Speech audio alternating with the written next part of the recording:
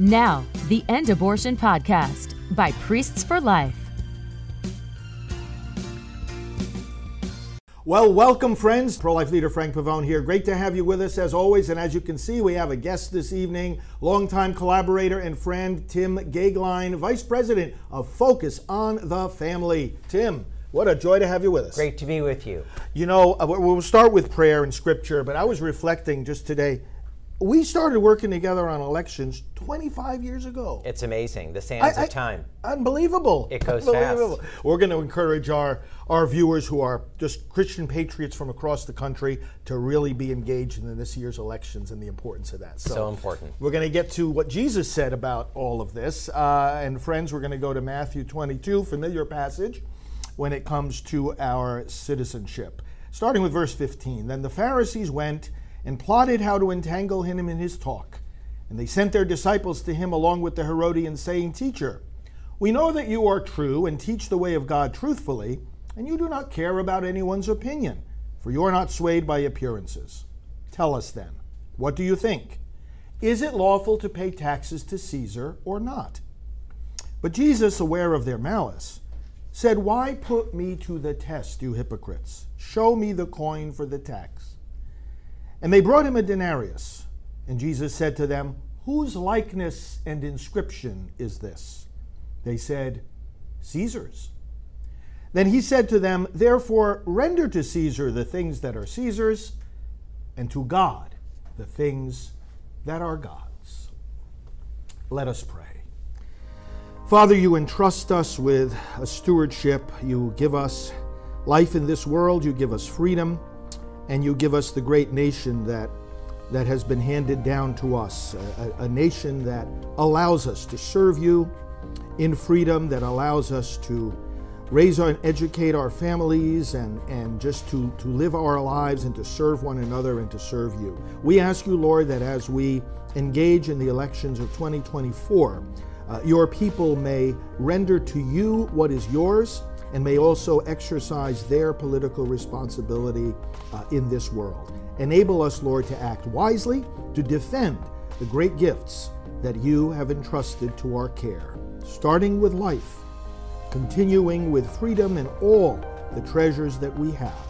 May this election help us to preserve these goods and serve you faithfully. We pray through Christ our Lord. Amen. Amen. So, we are in the midst of the 2024 elections. What I wanted to ask you first of all is, what's different about this election? There's a sense among the faithful, especially people of faith, there's something radically different going on here. Well, let me just say, I think the typical thing is to say we've never been more polarized than we are now. And that's a refrain that you and I hear a lot, especially inside the Beltway where I live and work. But I don't think it's the case. The American Revolution, 1/3 of the Americans at the time, they were, for the revolution. 1/3 were for the British. 1/3 were totally indifferent. 2/3 are indifferent or for the British. That's called polarization. Right. Major polarization. Yes. We forget about the 1850s. I mean, before the Civil War, the battle over the nullification. We call it the nullification crisis. Did the Constitution mean what it said? Major polarization. The Civil War, 650,000 Americans lost their lives. A president was murdered on Good Friday. I think that's called polarization. Yeah. And by the way, if Abraham Lincoln had lost his re-election in 1864, I think it's quite possible that we would have been one or two or even three nations. The moral and social revolution of the 60s and 70s, major polarization, right? Vietnam, the resignation of Richard Nixon. These are major Grand Canyon-sized chasms, right, Yes. in our nation's history.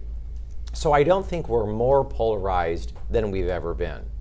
But I do think that the unbridgeable chasms are there. I do think that.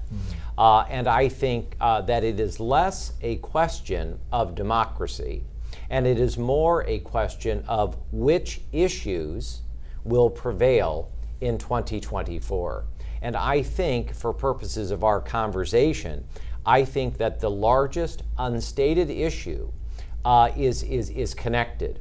And I think it is the future of the Supreme Court and the federal courts, and then the question of the members on the court and their ages. I think we forget that Justice Thomas has been on the court for 32 years, and he's 75 years old. 75, right. Yes, right. Justice Alito, the author of the great Dobbs decision, Yes. right, overturning Roe against Wade, is in his 70s. And a number of the members of the court are older than we think. One last thing, if I may. Donald Trump was only there 4 years, but he nominated and had confirmed over 200 federal judges.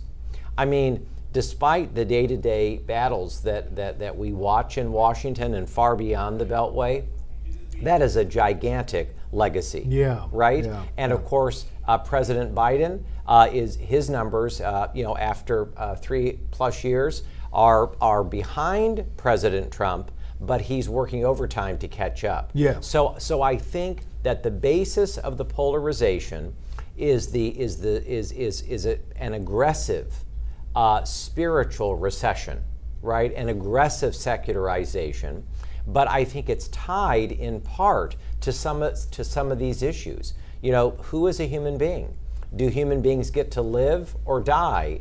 Under American law? And which president, if he's elected next, will make decisions that either preserve life or preserve death? I mean, I think these issues are as big as the Civil War and the period that came before it. As we were going into the 2020 elections, we would do our training seminars. There would be lots of Q&A, and towards the end of the Q&A session, someone would raise a question about election integrity, yes, and fraud, and the awareness was there, but it wasn't the first thing on people's minds.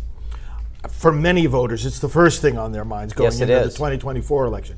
Do you think, is your assessment, that we are better off right now? Are our elections more secure than they were 4 years ago? And what should people be thinking when they consider this topic? I am by nature low maintenance, but I am anxious, and I think rightfully, on this question. We have seen a trend line over the last 20 years, which I think is very sobering. And that trend line is a almost categorical progressive dominance in all of our major urban areas. And they are particularly dominant in what we call the battleground states. So even though many of the battleground states have a majority of counties that are ruby red, they are often states or commonwealths with gigantic urban areas that are not purple and they're not red, they're predominantly blue. And I think what happens is that people of goodwill on both sides of the aisle say, can you categorically trust and believe that the elections that are in those major blue urban areas, can we trust and believe that they are clean as a hound's tooth? And I think rightfully there is a lot of skepticism on that question. Yeah. So to be very direct, I'm anxious, I'm uncomfortable with the fact that particularly in the battleground states, which are blue dominated with big urban areas, that I feel, and many people I pray of goodwill, I think that our anxiety level rightfully is high, even after coming through those tumultuous moments in 2020, and they were tumultuous. Yeah, for sure. I sometimes talk, we all talk about the margins of error, and I often talk about the margins of fraud. Yes. There's going to be fraud. There always has been to a certain extent, always will be. It's just part of human sinfulness. But if people come out in overwhelming numbers to vote. Yes. And I think this year we're going to see the highest turnout ever. You can so do I. Give me your opinion on that too. Yes, I think so. But isn't there a point at which, no matter how much fraud there might be, it just cannot match an overwhelming voter turnout? You know something? I share your optimism. I'm an inveterate optimist. even in light of the anxiety that I raised a moment ago. But yes, I think that it is now more imperative than ever. That's not a talking point, that's not rhetoric. I think it is more imperative than ever that people who share our worldview, who share our convictions, have got to go to the polls. Yeah.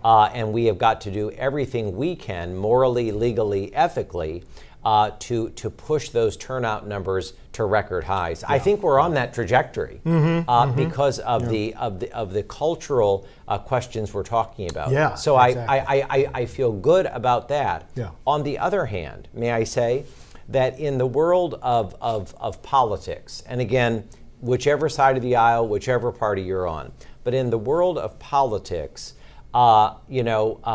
between now and the election, we can say, well, it's just a few months. But in that world, those days can seem like years. Well, with these kind of devices all over the place, yes. A political race can change in 2 minutes. Absolutely right. Somebody catches someone Absolutely on a video, right. Yes. Everything's changed. I think that's right. And may I say, I do think, and I want to be very specific on this point too, because I think it ties into both of your questions. It seems to me that this idea of objective truth, what is the case, pick out your state, what is the case in Ohio? What is the case in Pennsylvania, Michigan? I think there was a time, and this is not, again, nostalgia, where people could say objectively, I think I understand where that issue is going. I think it is very different now.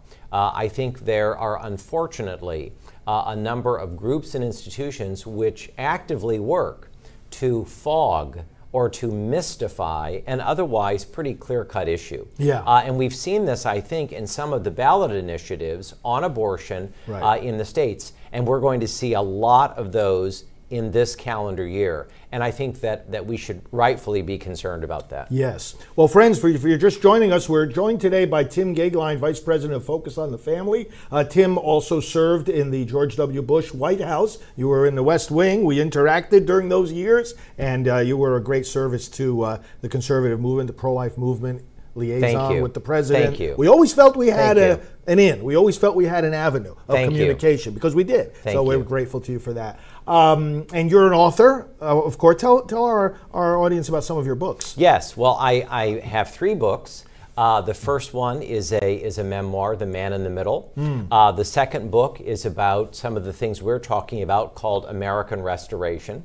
And the most recent book is the one that I am most pleased with, which looks at the moral and cultural case for teaching the great American story. And I have a 4th book that is coming out this fall. And it is called Road to Utopia. Okay. And it is a book that looks at where did the social revolution of the 1960s actually come from, and what is the direct impact on the cultural moment that we find ourselves in. The best way for people to get your books? I mean, obviously they can just go on Amazon. Yes, and by God's grace, the books are widely available. Good. Amazon, I could go on and on, but they're widely available. And I'm particularly pleased with the last 2, Father, because I think they fit in very closely with the discussion that we're having. Yes, what we're talking about right now. One of the other things that has shifted, besides this whole awareness about election integrity, is the awareness of, it's put in different terms, banking the vote, chasing the ballots.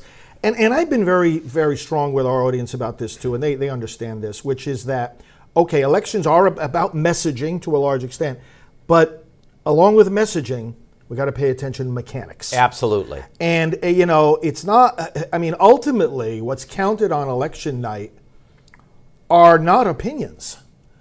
Not even viewpoints or convictions aren't counted on election night. Right. Only one thing is counted: ballots. Absolutely. Can you talk to us about some of the mechanics? Because, for example, there's a greater awareness now, and I can proudly say, we on these programs and all our election efforts for decades, we've always stressed early voting. If there's going to be early voting, take advantage of it. Use it. Do it. But there's more awareness now. I think there's more buy-in now than ever that, hey, let's not let just one party get ahead in the early voting. The others have to catch up in one election day. That doesn't make sense. Talk to us about the mechanics. Yeah, I'd like to take a step back, if I may, and talk about the mechanics. I want to go back, if I may, to 2019. I was having a meeting in Washington, D.C., and it was very interesting. It was actually quite one of the most fascinating meetings I've been in. You and I have been in a lot of meetings. But in this particular meeting, the briefer was sharing with us that we should erase from our minds the idea that there is an election day, that there's no more election day. And in this particular briefing, there were about 200 of us, and there was this audible gasp, and people were upset. They were sobered. They were disbelieving that there was no such thing as election day anymore, that it was an election season. Right. And I remember leaving there after this quite fascinating, important briefing thinking, oh my gosh, they are so upset about the fact that there's no more election day that we're not thinking rightfully as conservatives about what we need to do in all of the individual cities and states to maximize turnout, the mechanics, not just the strategy, but the tactics. And I must say to you, if I live to be 1,000 years old, I will never forget that meeting because it turned out to be, unfortunately, a foreshadowing. Yes. I believe that conservatives then and now are behind. There is so much lamentation about the loss of the thing that we all call election day that we have not rightfully paid attention, again, morally, legally, ethically, to all that we need to do in the individual states and commonwealths to maximize turnout, beginning as early as it is morally, legally, and ethically possible to do. Right. And I think, in fact, we need, if there's one overriding goal, it is to convince every single voter or potential voter to get out early and do the right thing and do not become hung up on what used to be. I just think that it's a bad tactic and it's a bad strategy. I think I may have asked you in the past in some of our private conversations if you watched the series West Wing. I did. Because you worked in the West Wing. Yes. You have a West Wing story you could share with our viewers that could be like a little dose of encouragement? I think it's a fine series because it captures the energy. You come away from even a single episode of The West Wing, and you have this sense of remarkable energy, vitality. Right. People are linked arm in arm, and you're off to save the world. I'm very happy to say that every moment in The West Wing is not like that. Right. You told me I think it was much more quiet in reality. Much. Yes, in reality, I remember, in fact, a colleague of mine whose name you would know saying, it seems awfully quiet in here this morning. Yeah, it does. Yeah. But on the other hand, though quieter, I do think that the intellectual energy, I think, is absolutely there. I mean, the West Wing is a small place. Right. I mean, geographically, it is a very small place. Right. But every single day, there is no such thing as a minor decision. Every single day, it is a major decision and a series of major decisions that impact millions of people. I often came out of meetings in the West Wing, in the Eisenhower building, which is part of the White House next door, where I principally worked, and I came out of, Father, dozens of meetings, and I would say to myself, those decisions are going to impact untold numbers of people whom I've never met. It's amazing. It is amazing. Yeah, yes. It really is. Yeah. Well, our time is up for today, but thanks for joining me for this conversation. Blessings on your work. How can people connect with Focus on the Family? You know something? We are a very large presence in the social world. Good. You can tap into Focus if it is marriage, family, parenting, human life, religious liberty, conscience, right, or parental rights. On any possible issue, we are a click away. And we are very eager, as a very large and substantial ministry, to be of help. Focus on the Family, I think, is so great. that if it didn't exist, we'd have to create it. You'd have to create it. Yeah, and I say that with humility and not arrogance, but it really is, as you know, it has really been a force of nature for good and has been a very vital presence now in 6 generations of families in America. So, it's been around a while. We're very grateful to Jim Daly. Thank you. Who serves as the president. Thank you. He is a great president. Yes. And of course, going way back, I knew Dr. Dobson very well from the early days, and we missed Tom Minery too. Tom was a great pillar, a great over man. And we miss him every day at Focus on the Family. Yes. Well, God bless all these people and you. Thank you. And let's turn to the Lord now again in prayer, and all of us, please, friends, join us now as we turn back to God. Lord, we thank you for this time together. We thank you for Focus on the Family. We ask you to bless their leadership and to bless Tim and his work. We ask for furthermore, Lord, for your blessing upon our nation's elections. Activate our fellow believers, our fellow citizens, especially, Lord, send the Holy Spirit right now on those who may not have voted in a long time, and help them to see the opportunity they have now to render to Caesar and to render to you, O God, what is due, and that they might see voting as an act of not only obedience to you, O God, but love of their neighbor. Because as they choose their governor, their senator, their president, they are also choosing their neighbor's governor and senator and president. And Lord, may our fellow citizens be filled with the zeal to make their contribution to this effort, and filled with the wisdom that will enable them to choose rightly. We place ourselves in your hands, Lord. We lift up all the intentions of those that are watching, and those especially who have expressed their prayer intentions in the comments. And we conclude our time here offering the prayer that Jesus himself has taught us. Our Father, who art in heaven, hallowed be thy name. Thy kingdom come, thy will be done, on earth as it is in heaven. Give us this day our daily bread, and forgive us our trespasses, as we forgive those who trespass against us. And lead us not into temptation, but deliver us from evil. For thine is the kingdom, and the power, and the glory, forever and ever. Amen. On behalf of Tim and myself, and all our team at Priests for Life, thanks for watching. Join us again next time, brothers and sisters, and meanwhile, be assured of our prayers. God bless you. Hello, I'm Dr. Alveda King, board member of Priests for Life. More money is being spent in America to kill babies in the womb than to save them. Together, we need to change that, and today I want to invite you to support our work at Priests for Life. Why ours rather than other groups?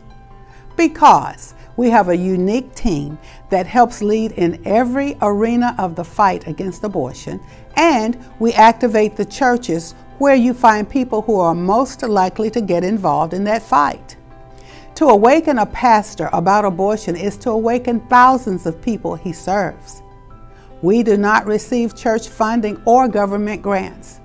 We rely on you for individual donations. We have a very high evaluation among charities and top security on our donation site, prolifegift.org. You can go there for a one-time gift or to become a monthly donor, or you can call us at 321-500-1000. This has been the End Abortion Podcast. To learn more, to help end abortion, and to connect with us on social media, visit endabortion.net.